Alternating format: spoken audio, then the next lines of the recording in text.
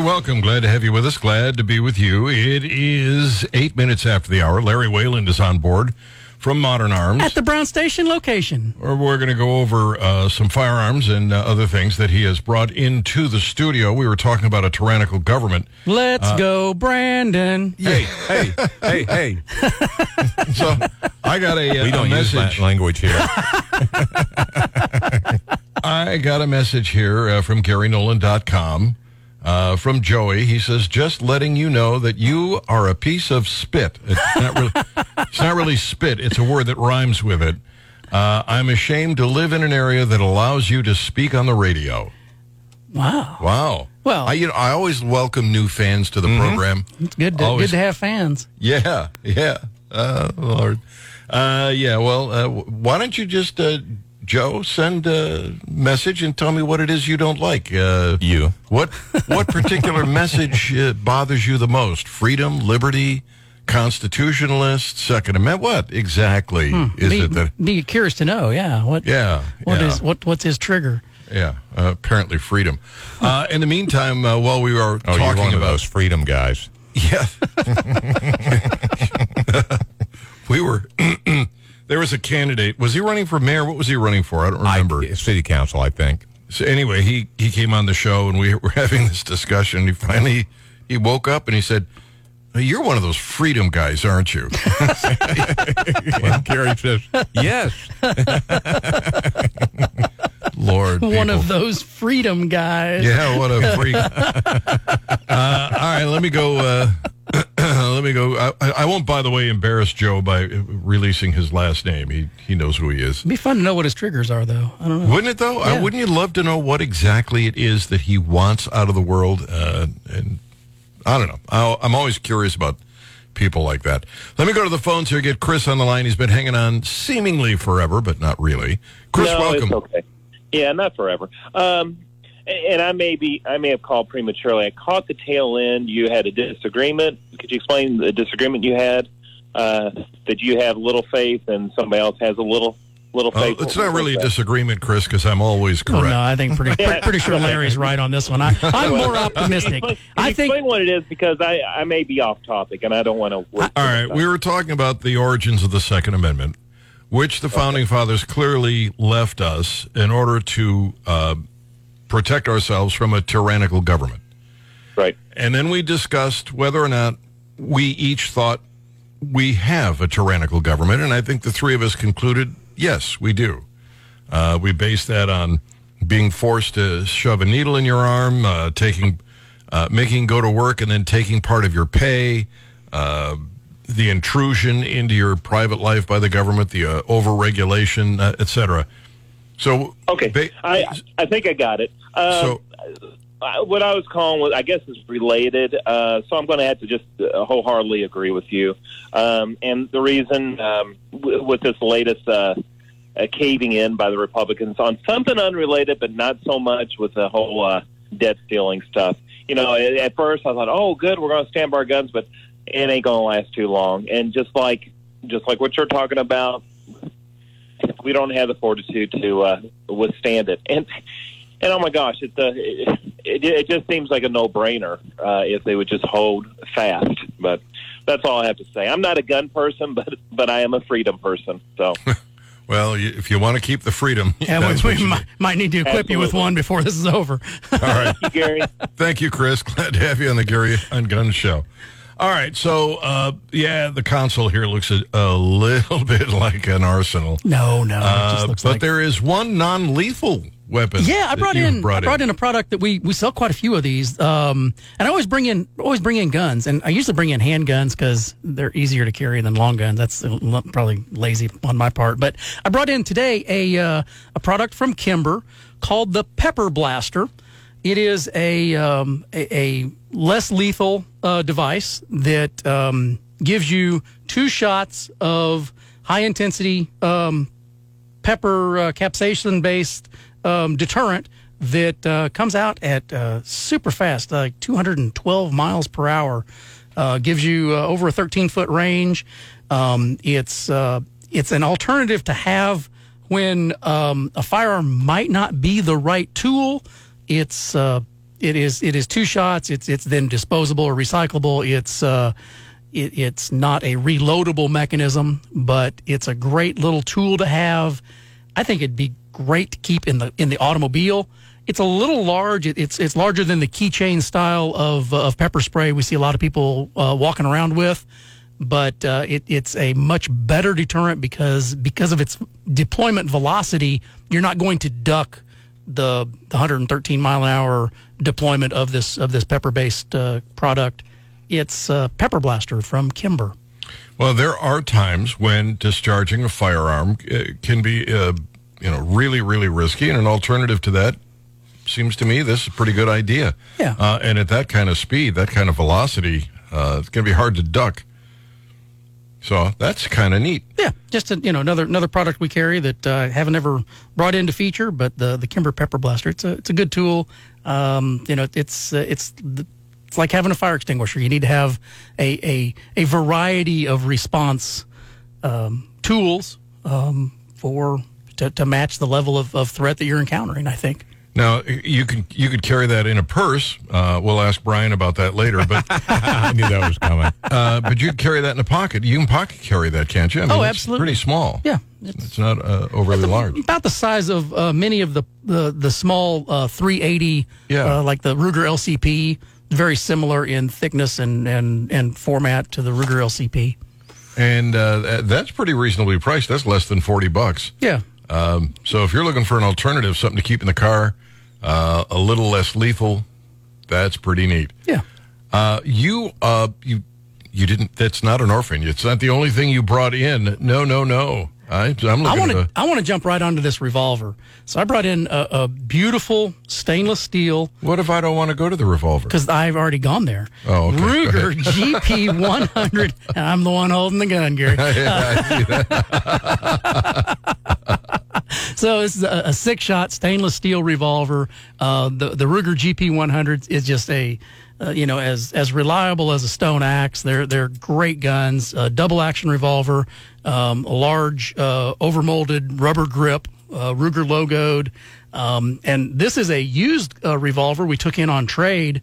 I haven't been able to get a reliable supply of double action revolvers, certainly nothing in the 357 line from our distributors. So I was really tickled to get this one on trade. And, it's a beautiful, full-size 6-shot double action stainless steel revolver. And, feels good in the hand, too. You really can't go wrong with a 357. Look at that grip. I know. It's good stuff. You're going to have a good, secure hold on this. Indeed. That is neat. Yeah, fun stuff. All right, it's a Ruger GP 100, Yep. 357 mag, and it'll be on the wall. At the Brown Station location, about 7 minutes after 10 o'clock. Aren't I supposed to say Modern Arms At first? Brown Station location. There you go. Now you got it right. At the location of Brown Station. How Let's about that? go, Brandon. Oh, Lord. That is one of a couple of firearms brought on board. We're going to tell you about the 9mm. This is for the elite, is it not? It is. Yeah, cleverly worded. And then the one I'm really drooling over. That's all coming up. Gary on Guns, Hot Talk 93.9 The Eagle. Hey, welcome. Glad to have you with us. Glad to be with you. Got an intriguing question for you that we're going to get to in just a few minutes. And I do mean this is intriguing because it deals with a minor. I love that sound. Sorry. See, I thought we were a music station there for a second. But Oh, no, nice. No rhythm, yeah. That was you. All right, tell me about this 9mm. Okay, so I brought in price. I brought in a Canic. This is the TP9 SF Elite. Their model numbers just keep getting longer and longer. A beautiful tungsten gray Cerakote on the slide. Black grip frame, sells for $425. This is their mid-size model with the 15-round magazine capacity and grip frame. Comes well appointed with 2 magazines and the holster, a full kit for $425. Wait a minute. This is new? Yeah, brand new guns. These are imported from Turkey. Century Arms International brings them in. They do come with a lifetime warranty. They're equipped with high-vis fiber optic front sight, a beautiful U-notch rear sight, and they're using Williams sights on these. It's got the segmented safety trigger. Beautiful, beautiful guns, great price, good value, lifetime warranty, and for the people that really like to play with their guns, like to change parts, like to add features that might not be already on this feature pack pistol. There's all kinds of aftermarket support for the Canic line. It has it exploded onto the U.S. market. Great guns, good price, and a beautiful little specimen there at $425. Got a rail on the bottom. That's kind of neat. And the grip, the serrate is at the front and the back, so it's easy to cycle. This is neat. Yeah. And for that price, that is astounding. Great value. Wow. We're tickled to have them in. Okay.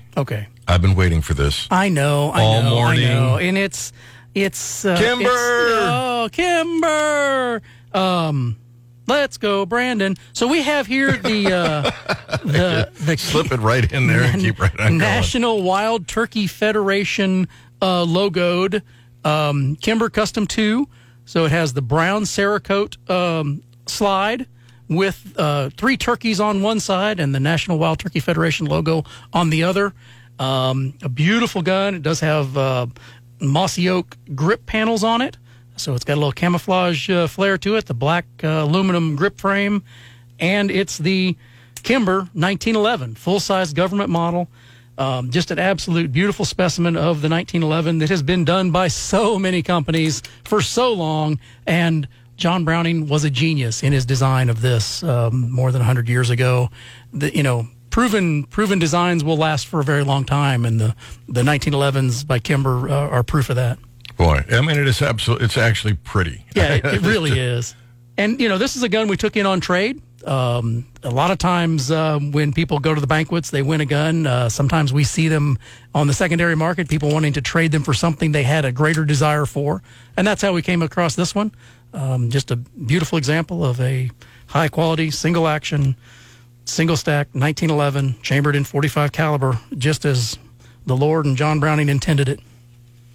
Golly, that's nice. Yeah. And boy, at that price, yeah, where are you going to pick up a Kimber that looks like? I mean, it really does look as good as new.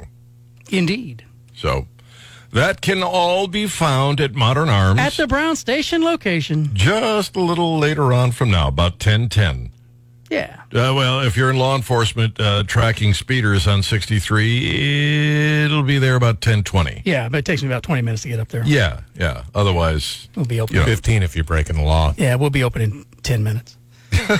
I mean, 10 after 10. Yeah. There you go. All right. So, and I really do. I love between the prices and the versatility. You brought in some great firearms. There is a story that has come to my attention through Brian again, because he's really sticking his nose into my gun show today. Kind of doing all your work for you. Yeah. Okay. I have some other stories that I wanted to get to, but I'm going to put them on hold because I like his story better. I just thought it was really worth chatting about. Apparently, there was a kid in Florida, Fort Lauderdale, went into elementary school. He was 10 years old. And he had a gun in his backpack. I don't know how this kid got his hands on a gun, but it sent a scare through the school. There was a temporary lockdown. The kid wasn't arrested, and they decided they weren't going to charge him. In response to the incident, Broward State Attorney's Office said it wouldn't criminalize the child, rather making sure his family gets the help they need. Attorney Michael Gottlieb is not involved in the case, but he explained to a local television station a possible reason why the boy wasn't charged. When you arrest a 10-year-old, you create a significant amount of trauma. A criminal defense attorney and state representative said, and if they looked at this as a 10-year-old who's already suffering from some type of mental disease, mental defect, or some kind of family trauma, they make a decision that this is a child that society would benefit best if a child gets services rather than arrested. So the question is that the right decision? You got a 10-year-old that gets his hands on a gun, brings it to school, And we just had a story, I think this week we've had two stories, one of them down in a suburb of Dallas, where some kid brought in a 45 caliber into school and started shooting. These kids are bringing guns in. So do you prosecute this kid in hopes of teaching others a lesson, or do you let him go and get family services and society step in to help? Which makes sense to you? 874-9390, 800-529-5572. He's 10 years old, but he brought a gun to school. I mean, if he were 17 years old and brought a gun to school, would they give him the same kind of break? It'd still be a minor. I think there's a huge difference between 10 and 17. All right, so what if he's 14? I'm not going to pick the number. I'm just saying there's a huge difference between 10 and 17. There's a smaller difference between 10 and 14 or 10 and 13. Where do you draw the line? Do you send a message to the kid by pressing charges? I don't know. I personally don't see what's gained by that. Well, I guess a lot of that is going to have to depend on how you look at criminal defense and what you think of the justice system. What's it there for? Is it to keep us? Is it to punish the bad guy, or simply to keep us safe? And if it's to keep us safe, how do we go about it? Is this kid a bad guy? I'm going to try and play the devil's advocate here, but in all honesty, I actually think that they did do the right thing. But I'll get your opinion. 874-9390, 800-529-5572. Robin is already online, so I'm going to go to Robin first. Robin, welcome. How are you? Good morning, Gary Nolan. I'm outstanding. I'm about to watch the Mizzou Homecoming Parade. Ooh. And I am a 27-year veteran teacher. And I want to correct a wording. I don't think kids are bad. I think they make bad choices. And, the message that we send with labels is very powerful.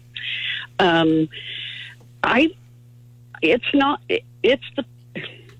the I hate to say it, but the parents, they're products. The kids are products of the parents and the home. And, the guns should be locked up. Kids shouldn't have access to them. That's not the kids' bad choice that the gun wasn't locked up. If mom and dad, Robin, if mom and dad left a gun on the nightstand and Junior picks up the gun, throws it in his backpack and goes to school, should mom and dad be punished at all? For I have a feeling that I don't really know the answer to that. I don't know if punishment is the route we want to go, as opposed to some intensive counseling and therapy for whatever it is that's not working in that home. All right, Robin, I am up against the clock. I am sorry, but if I don't go to news, we just cut you off. So I appreciate the call, but we're going to kick this around some more. Thank you. Glad to have you on Gary on Guns. Hot Talk 93.9 The Eagle. Hey, welcome. It's 35 minutes after the hour. Larry Whalen on board from Modern Arms. At the Brown Station location. Yeah, we're talking about a 10-year-old kid in Fort Lauderdale who walked into school with a gun in his backpack. It created quite a bit of tumult. And the question, and there are a couple that kind of revolve around this, is should they charge the kid or not? And, based on conversations that we've been having, we think charging the kid is probably not a good idea, that better to get him counseling. But what about the parents? If this kid picked up the gun at home on a nightstand, threw it in his backpack and went to school, the parents are being incredibly irresponsible with an incredibly dangerous tool. Should they be held accountable? What kind of repercussions do you think the parents should endure? Well, I don't know. What do you think? I mean, should they pay a fine? Should they do some time? If it's the father, should he be told to do community service for 6 months? Do we let him off the hook if he's being irresponsible and leaving a firearm in the nightstand unattended, where his 10-year-old kid can pick it up? I don't know. I'm asking, and I'll entertain your calls. 874-9390 or 800-529-5572. You also have the option of just going to GaryNolan.com and sending me a message there, and it will show up here in studio, and I will read it. But the parents, they leave that gun out. Is that not irresponsible? It doesn't seem like responsible gun ownership to me. And if that results in somebody getting hurt or, just, the kid carrying it to school, how do we send a message to the parents? We better be careful. Do you do it with punishment? I don't know. I'm just asking. Yeah, I don't know the right answers on that one, Gary. But I do know that there are very easy ways to be responsible gun owners. And, controlling the access to those firearms is vital. It's for your family's safety. Part of the reason people will add a firearm to the family is to have a layer of safety. But if you're negligent with that, you could potentially make things more dangerous. So it's incumbent upon gun owners to be responsible and use safe storage methods for their firearms and educate their family about it. 10 years old is not too young to start learning about firearm safety. I think that it's a couple of parts there that need to come into play. But responsible gun ownership involves controlling access to those firearms. We've talked about this too, by the way. We've talked about responsible gun ownership, and it's just not all that expensive to get one of those little safes for your nightstand. That you put the gun in there. If you've got the right combination or the right fingerprint or whatever, it's easy enough to get opened in a New York second. And if you're leaving home, securing those firearms in a small safe just makes a lot of sense. Let me go to the phones, and James is on the line. James, welcome. Glad to have you on Gary and Guns. How are you? Oh, I'm doing wonderfully well. Thank you, Gary. I think this is an interesting topic. And what I've come up with is, without more information, it's very difficult to make that judgment as to what should be done to the child and to the parents. You see, when I was 12 years old, I brought a gun to school. And actually, it was for a how-to project that I had to do for a 7th grade class. And what I did was how to clean a gun, and I brought in a Savage Model 99 that I used for deer hunting and broke it down and showed people how to clean one in a agriculture classroom. My grandfather kept a loaded 12 gauge behind his kitchen door, and nobody ever got shot. Well, I don't think that's responsible necessarily. I just think there's a little bit more to it. There needs to be more information to understand exactly what justice is in this case. There was a time when kids would carry their rifle on the subway in New York and bring it to school. And it was perfectly fine. And they would do their shooting class and marksmanship and all that stuff. And nobody ever panicked. But today, of course, we have gun-free school zones and all kinds of punishment for adults who bring their firearm into the school.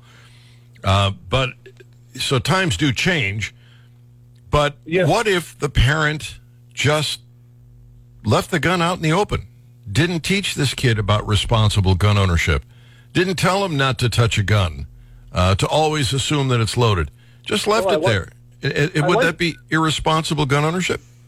I would think that it would be not, and that comes with not training the child as to how to handle a weapon and what is generally safe and what is not. And I like your idea of community service. I think 6 months teaching gun safety classes would be a wonderful idea for that.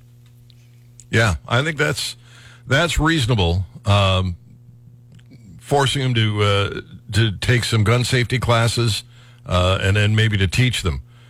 I think that would be a great idea. 2 children of that age group would be ideal in my mind. All right. James, thank you for the call. Appreciate it. Thank you. All right, glad to have you on Gary on Guns. Let's see. Can the kid be kept from ever owning a gun again, asks Mike. Nah, I wouldn't want to do that. I don't think that's the right answer, but I love the creative sentencing of having the parents go through a gun safety class and then teach it as a community service. That would be a powerful training tool. Yeah, that would be great for them. Does it send a message to other parents?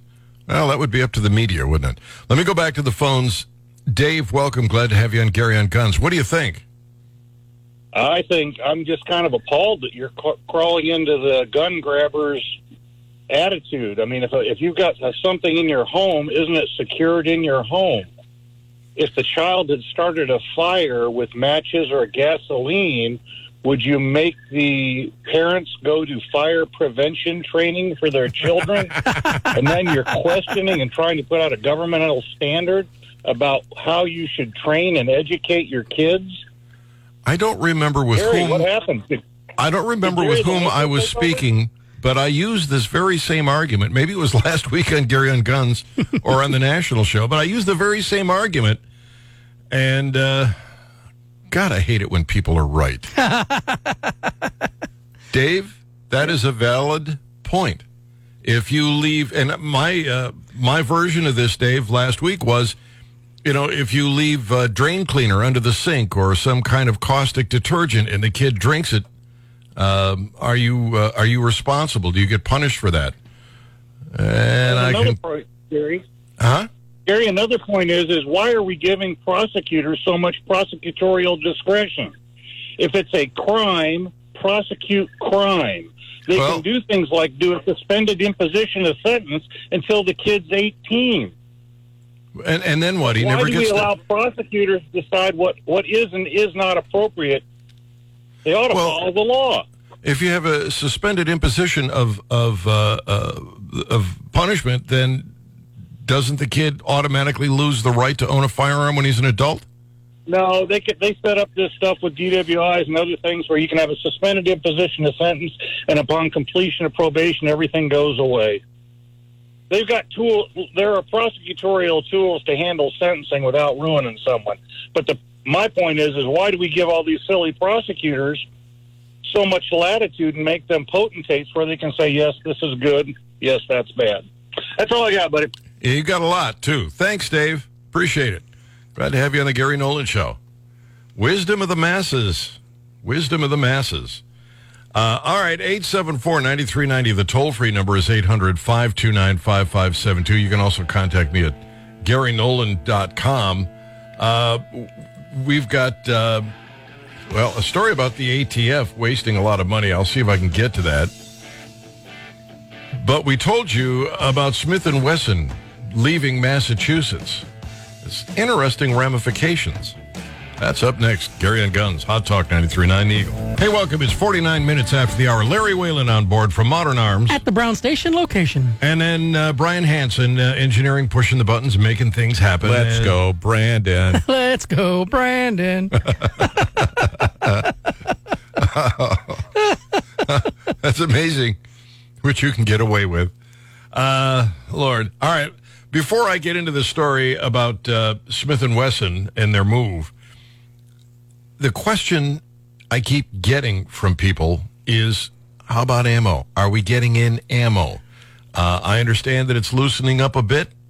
How are things at Modern Arms? It's getting better. It's getting better.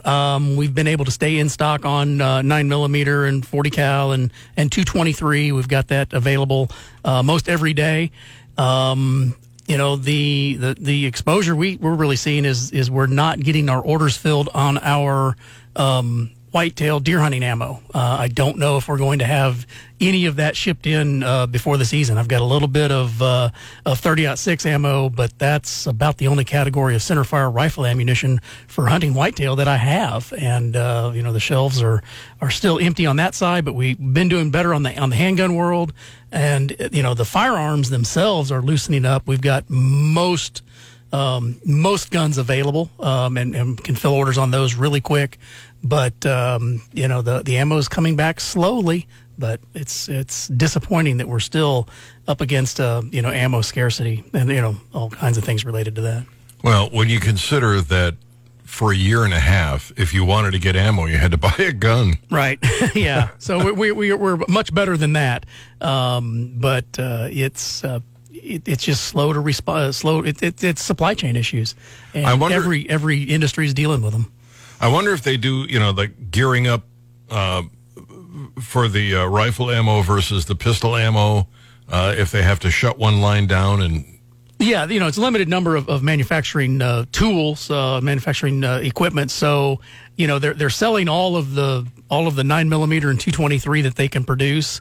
And there's hardly excess of that. So taking that production line out of production for the days it takes to retool it for other calibers just doesn't make sense. So they're just continuing to run the products they're able to sell, all of them they can make. So how are we doing for 22? I haven't had any for a while. We're getting some small shipments from time to time, but I'm not getting large quantities to Is it like you get a surprise delivery? Something you ordered a couple of months ago? Yeah, it almost is. When we open the boxes, I've placed orders out and we're receiving partials on those orders that we'd requested. So yeah, it is. When we open the box, we were somewhat surprised as to what shows up. I'm sure there's a way I should be tracking that and know what's coming in, but until it gets there, it really doesn't matter. So I just sell it when it arrives. All right. So if you got a pistol, he's got it at Modern Arms. At the Brown Station location. And 223, you said? We do indeed, yes. So that's a place to go. Yeah. I talked about this story last week. Smith & Wesson, apparently a Democrat who was literally catering to his base, got a law passed in Massachusetts that said if you make an AR-15 type rifle or a magazine that holds more than 10 rounds, unless you're just selling it to law enforcement or the U.S. military, you can't do that in Massachusetts. So Smith & Wesson said, well, okay, pretty much had it, packed up their bags and moved to Tennessee, kind of like the Beverly Hillbillies in reverse.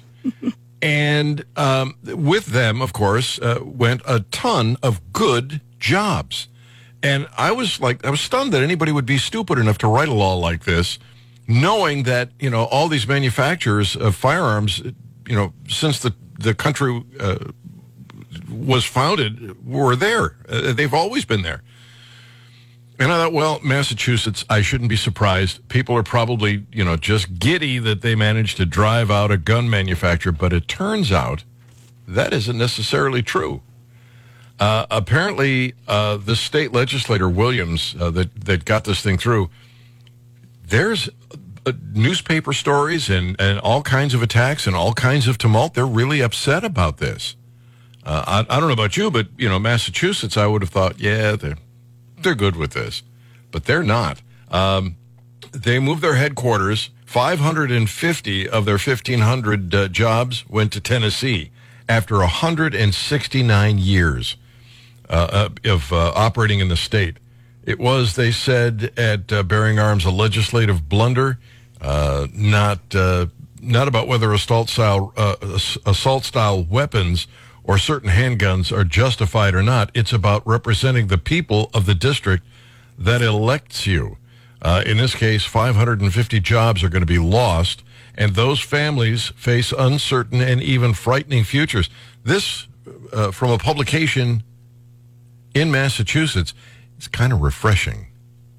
I hope it cost this guy his job, that he did this to those people. And it doesn't just affect the families that lose their jobs because they are taxpayers. And, you lose 550 jobs out of a small community like that, it can have a pretty serious impact. I was surprised at that. Ohio, a piece of legislation there that I thought was kind of neat. Senate Bill 185 declares firearm possession, transportation, carrying, commerce, and training range access, as well as hunting and fishing, to be life-sustaining essential activities.